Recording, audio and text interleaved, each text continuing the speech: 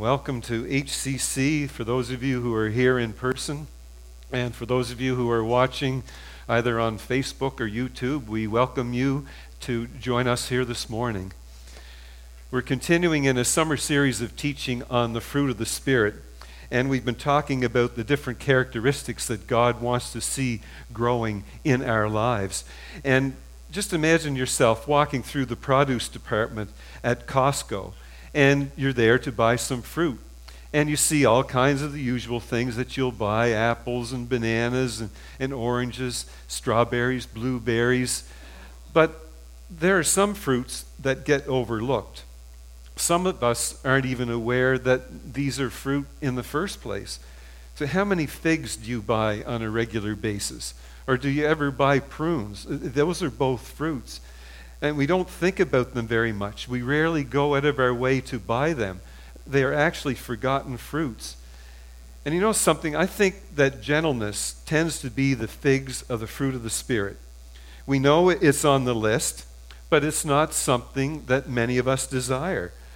We love to seek for peace, joy, patience, kindness in our lives, and we think of gentleness, and what comes to mind is somebody who's passive, somebody who's wimpy, somebody that gets walked over. And we would never use the word gentleness to describe ourselves. If you're filling out a resume, you don't write gentle in there. No employer is looking for someone who says that I'm a gentle person. You write motivated, you write ambitious, you write driven, that type of thing. And if a politician is promoting themselves for office, they don't mention the word gentle in there at all. Athletes, they don't win the Gentleness Award at the end of the year. Now, I have won the Most Gentlemanly Player Award, and I was actually the roughest player on the team. But I was studying to be a pastor, so they figured I should get the Most Gentlemanly Award, which means playing by the rules, and I played by the rules. But then, if you're hiring an attorney, you don't want someone who's gentle. You want someone who's a barracuda, someone who's going to win that case for you in court. So gentleness isn't something we look for in our lives. George Barna does all kinds of surveys and research. So he listed 30 attributes or characteristics that Christians have. And he put them on a list. And then he asked Christians to prioritize them from 1 to 30. And guess what was number 30 on the list? Gentleness. That was the last on the list. So why isn't gentleness a fruit that we desire? We associate it with weakness. We think of a person who doesn't want to climb to the top of the ladder of success. Or we think of someone who doesn't have the aggressive personality to be able to win. They are the people who get walked over in romantic relationships. Gentle people don't get good parking spots. Gentleness in a thesaurus gives us words like this: mild, docile, soft, and tender. And who wants that? If you're a newborn baby, you want those types of things in your life, but we don't want those normally. Yet consistently in the Bible, gentleness is used to describe someone who is full of the Holy Spirit. So to have a better understanding of what the Scripture's talking about regarding gentleness, we need to spend just a little longer on the word. Gentleness is translated from this Greek word. It's prautes, and that word could be translated in a number of different ways. It could be gentleness and meekness, but it could also be humble of heart. And that's what we're going for. That's what we want. And it's helpful to understand the visual picture that goes along with this word. When we look at the word prautes, the picture the Greeks used was that of a powerful stallion that had to be broken, that had to be taken under control.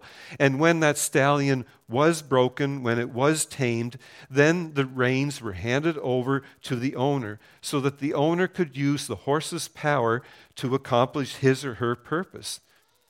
The biblical definition for this word would be power and strength that is under control in order to benefit somebody else.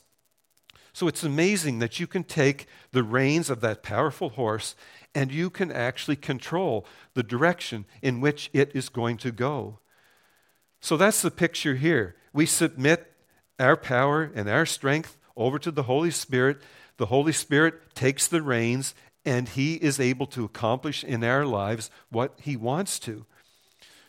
Now, there's another list in Acts chapter 5, and there's a phrase in there that's actually the opposite, the total opposite of what we're looking at in gentleness. And it comes in this passage of Scripture from the acts of the sinful nature.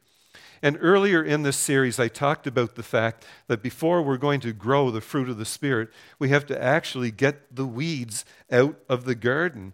So prautes is the antonym of what we're looking at here.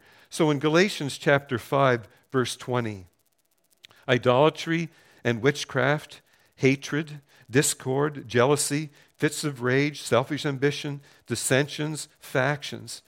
So fits of rage, it's just the opposite of gentleness. And the Holy Spirit working through Paul in the New Testament refers to it as outbursts of anger. So gentleness is your frustration. It's your anger under control. While fits of rage means it's going to boil over and you never know when you're going to lash out and you're going to hurt someone else. Here are some characteristics of a person who doesn't have the fruit of gentleness in their lives. First of all, they're very defensive. You might say something to them, you don't really mean anything by it, but they take it. Where's my coffee? But you take it as a personal attack. You say to your husband, do you mind checking on the kids? And his response is, what's that supposed to mean? I check on the kids as much as you do. Or then there's the person that tends to be hypersensitive. It's the coworker that's like a volcano and everybody else keeps their distance because they don't know what's going to set him or her off. Maybe you grew up in a home like that. Maybe it was a mom or a dad. Each step could be a possible explosion. Or sometimes a person can be passive-aggressive. In some ways, they're the most difficult people to deal with because you sense that there's something wrong between the two of you. You ask them about it, and they say, oh, no, there's nothing wrong. And you actually even press it because you can feel something between the two of you. But they say no. And then they work behind the scenes, and they release their anger and their frustration. And the person who isn't growing in gentleness tends to be constantly critical. So they're always frustrated with other people's inconsistencies and incompetence. You sit down with them to eat at a restaurant, and they've always got something negative to say about the wait staff. And they're always frustrated with how someone else has done something because clearly they could have done it better. And there's a whole story that goes behind every time I say, let me show you how to do it, because they end up injured, and I've shared that story before. Another symptom of a person who isn't growing in gentleness is they're often just in a bad mood. There's a perpetual scowl on their face, and you ask them what's wrong, and they don't know what's wrong. Our granddaughter Jane experiences this a little bit. Whenever she gets hungry or she's tired, she's just this angry little kid, and she doesn't know why, but we eventually learned to understand it. So there are people that are like that. They're in a bad mood, and they don't know why. So is gentleness a fruit that needs to be growing in your life? Is it something that you need to pay closer attention to? And if you say no to that, if I was to talk to some of the people closer to you, would they actually say, oh, yes, it is? Paul gives us the definition of gentleness, and then he gives us the opposite of gentleness. So here's a more specific way to define gentleness: turning the reins of your anger and your aggravation over to the Holy Spirit. So biblically speaking, as you walk in step with the Spirit, you turn the reins over to Him, and He's able to control that area of your life that has been just so out of control. So I want to give you a few things that will happen as you keep in step with the Spirit, as Paul talks about in Galatians 5:25. We get our new life from the Spirit, so we should follow the Spirit. So how can you expect the Spirit to grow gentleness in your life? What do you need to do? The first point is obvious, but I'm still going to point it out. As you keep in step with the Spirit, gentleness will grow. A lot of people tend to think of gentleness as a personality trait, as either something that's hardwired into your DNA or it isn't. And they'll say, it's just not what I grew up with. You just don't know my family. We're all a bunch of hotheads. I've got a shorter fuse than everybody else. I have this aggressive personality. So they write this fruit of the Spirit off as a personality trait they don't have. But that's not consistent with what the Bible teaches when it comes to the fruit of the Spirit. You can use your genetics as an explanation for certain struggles that you're facing in your life, and you can have a predisposition toward a bad temper, but you can't play that it's an excuse to sin card. It just doesn't work with God. Paul talks about putting to death our sinful nature or our natural self. And maybe it's more natural for you to respond in anger than in compassion, or to give a sarcastic reaction instead of a sincere response, or to be more critical than encouraging. And that's what feels natural to you. But the Bible says that we're to pull the weeds of the sinful nature. So even if you're an aggressive type A personality, and you're driven, you can't just say it's just the way I am. Instead, you need to surrender that to the Holy Spirit, and from this moment forward, grow gentleness in your life. The idea of keeping in step with the Spirit is the idea of a daily awareness, a constant prayer of Holy Spirit, fill me. And gentleness isn't something that you can just turn off and on. It needs to be a step-by-step walking with the Spirit. And then it will just start to overflow in your life. It will feel unnatural at first, but then it just becomes more natural. I had always hoped that I would have a son that would play hockey, and I failed on that one. And I say I failed. We have 3 daughters because the man, basically there's something about us that decides what the sex of that child will be. But girls can still play hockey, and there are a lot of them that play. And my oldest daughter, Brittany, was a perfect little skater at the age of 2.5. We were in my first ministry in New Brunswick, and the local rink was open to mothers and preschoolers 5 days a week. And then we moved here, and I was busy getting the church started. There were no free skates like that, so I never got Brittany back on the ice. And by the time she started school, they had a skate at their winter carnival, and she goes, "What's this?" It was like starting all over again. But now golf is my favorite summer sport. And that never really caught on with my daughters when they were younger. But then 6 years ago, my wife started golfing. Last year, a son-in-law. This year, one of my daughters is crazy about it. Now another son-in-law is into it. When we go on family vacations, we usually go and play 2 rounds of golf. Tomorrow morning, I have 2 tee times on my day off for family members to golf. So they're just starting out, and most of them are adults other than my grandson. So I teach them how to stand. I teach them how to hold the club. I teach them the proper posture. And it feels strange to them. And I teach them how to swing, and they don't naturally want to do that. But they're reminding themselves each time they go to hit the ball. And they're getting better and better. They're feeling more natural about it. And their scores are starting to get lower. This is how it works in keeping a step with the Spirit.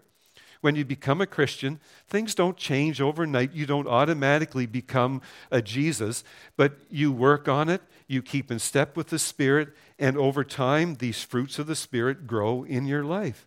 And things like gentleness become more natural to you. It becomes who you are. As we keep in touch with the Spirit, He will control the words we speak. I have 1 Corinthians chapter 2 here.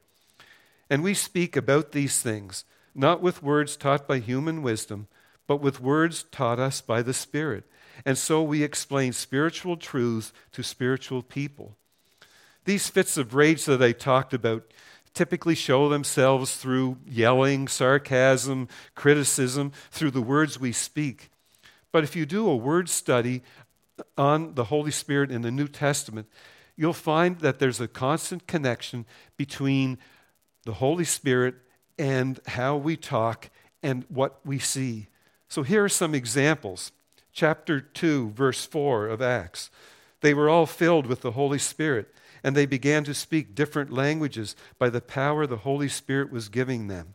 So the Holy Spirit empowered them to speak foreign languages that they didn't know, that they'd never studied. Maybe for some of you, the language of kindness, encouragement, and gentleness, that's not a language that you've learned. Your native tongue is yelling and sarcasm and criticism, and maybe that's all you've ever heard. But the Bible teaches that you can surrender yourself to the Holy Spirit, and He can speak the gentleness language through you. And then here are some other examples. I just want to read them. Acts 4:8. Then Peter, filled with the Holy Spirit, said to them, rulers of the people and you elders. And then down in verse 25, you spoke by the Holy Spirit through the mouth of your servant, our father David. And then 31, after they had prayed, the place where they were meeting was shaken. They were all filled with the Holy Spirit, and they spoke God's word without fear. So these are just some of the references that connect being filled with the Holy Spirit to the way that we speak to one another. So here's what that all means practically. When you talk to the receptionist on the other end of the line, the tone of voice that you use is important. Or maybe the tone of voice that you use with your children or your spouse. Or maybe it's the way that you speak to your employee who made a mistake. Or the words that you choose on the soccer field or in the boardroom. They all have a way of revealing who you are and whether or not you're filled with the Spirit on that day. In 1 Peter 3:15 and 16, Peter actually speaks specifically about how gentleness needs to show itself in how Christians respond in defending their faith or a biblical belief that they have. But respect Christ as the Holy Lord in your hearts. Always be ready to answer everyone who asks you to explain about the hope you have, but answer in a gentle way and with respect. I get concerned sometimes when Christians are trying to speak up for a biblical value that they have, but they're doing it a lot like the people of the world. You read it in the articles that they write, or the sarcastic words that they use, or you hear their raised voices at protests.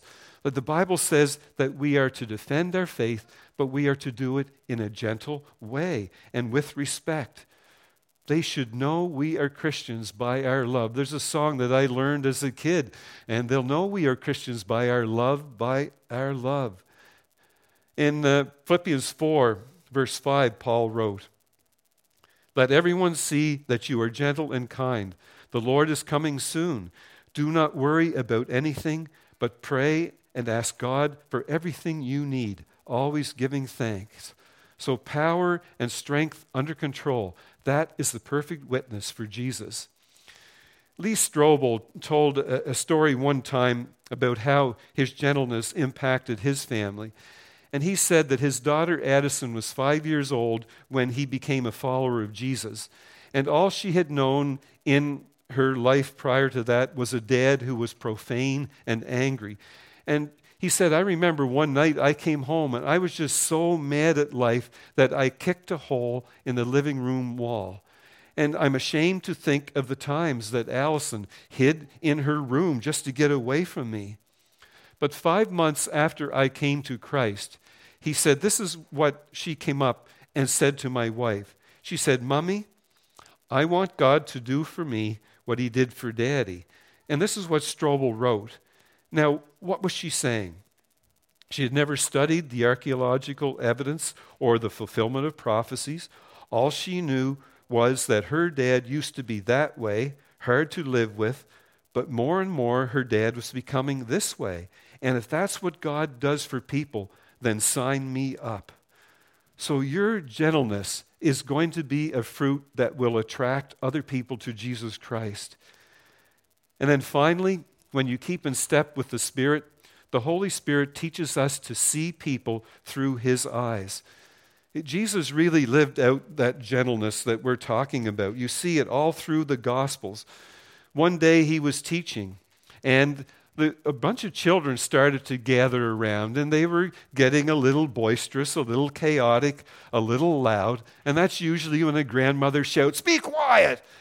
And the disciples' nerves were shot.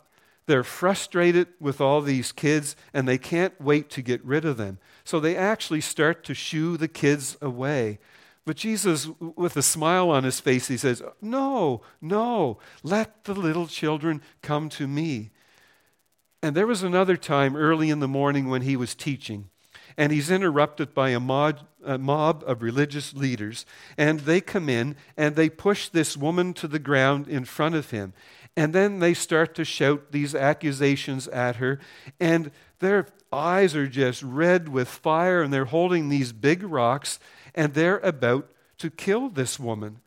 And they said to Jesus, "We found this woman in bed with another man that wasn't her husband. And the Bible tells us that we can stone her to death. What do you say?" And then Jesus put the religious leaders in their place, and he shooed them away, and then he and the woman were the only ones left there. So I'm sure that he got down on his knees on the ground where she was, and he just kind of lifted her chin a little bit so that her eyes could meet his. And for the first time that day, she saw eyes of compassion, not eyes of condemnation. And Jesus said, "I don't condemn you. Now go and leave that life of sin." Another day, Jesus was traveling along the road, and he sees a guy up in a tree, and he gets closer, and then he realizes why the guy climbed the tree, because there's this crowd. The man was kind of short, and nobody would allow him to get to the front where he could see Jesus as he walked by. But Jesus looked up in the tree, and he had a smile on his face, and he said, "Zacchaeus, I want to go to your place for lunch today." So Jesus saw people differently. He saw the value of people, and he was able to treat them gently, even when sometimes they didn't deserve it. So a great prayer for you to pray is, "Spirit, would you fill me, and would you allow me to see people with your eyes?" Just say that prayer throughout the day. And then when you're going to the meeting with that draining employee, or you're having lunch with a high-maintenance relative, you just say, "Holy Spirit, would you fill me to see through their eyes?" And then when you're driving home from work and you're coming to a household where your kids have a lot of homework to do, and you know that your spouse is going to be exhausted, it's just one of those days, you ask the Spirit to fill you and allow you to see your family through His eyes. As you keep in step with the Spirit, it will change the way you look at people. It'll surprise you that the people who used to annoy you, all of a sudden, you can respond in gentleness. That's the Holy Spirit growing the fruit of gentleness in your life. If you give something valuable and fragile to a person, and they treat it carelessly and maybe even break it, even though it says fragile, handle with care in uppercase letters right there on it. Or when someone drops a sharp or heavy object on your nice hardwood floors, you get frustrated because they were careless or they were clumsy. But just think for a moment how Jesus feels and how God feels when they look down at their world, at their creation, and they see us treating His creation so carelessly, or being clumsy with one another, or not being worried about breaking or bruising those around us. Or when He sees fits of rage, or the anger, the yelling, the criticism, the sarcasm, the calling of names being directed at these valuable treasures that He has created. I think it breaks His heart. And the Bible says in Ephesians 4:30, "And do not make the Holy Spirit sad. The Spirit is God's proof that you belong to Him. God gave you the Spirit to show that God will make you free when the final days comes." So when we ignore the Spirit in our life, that's when we have the power to actually grieve the Holy Spirit. And one translation says, "We make the Holy Spirit sad." Isn't that amazing? So when you yell, when you hurt another's feelings, it's not just their feelings that you hurt. you're hurting the feelings of the Holy Spirit. So keep in step with the Spirit. And as you do, you'll see that over time you'll start to see this label on the different people in your life, and that label will be fragile. Handle with care. But the great news for you and the great news for me is that this is how Jesus sees us. He sees us as fragile, as he deals with us tenderly. In Matthew 11, "Come to me, all of you who are tired and have heavy loads, and I will give you rest. Accept my teachings and learn from me, because I am gentle and humble in spirit, and you will find rest for your lives."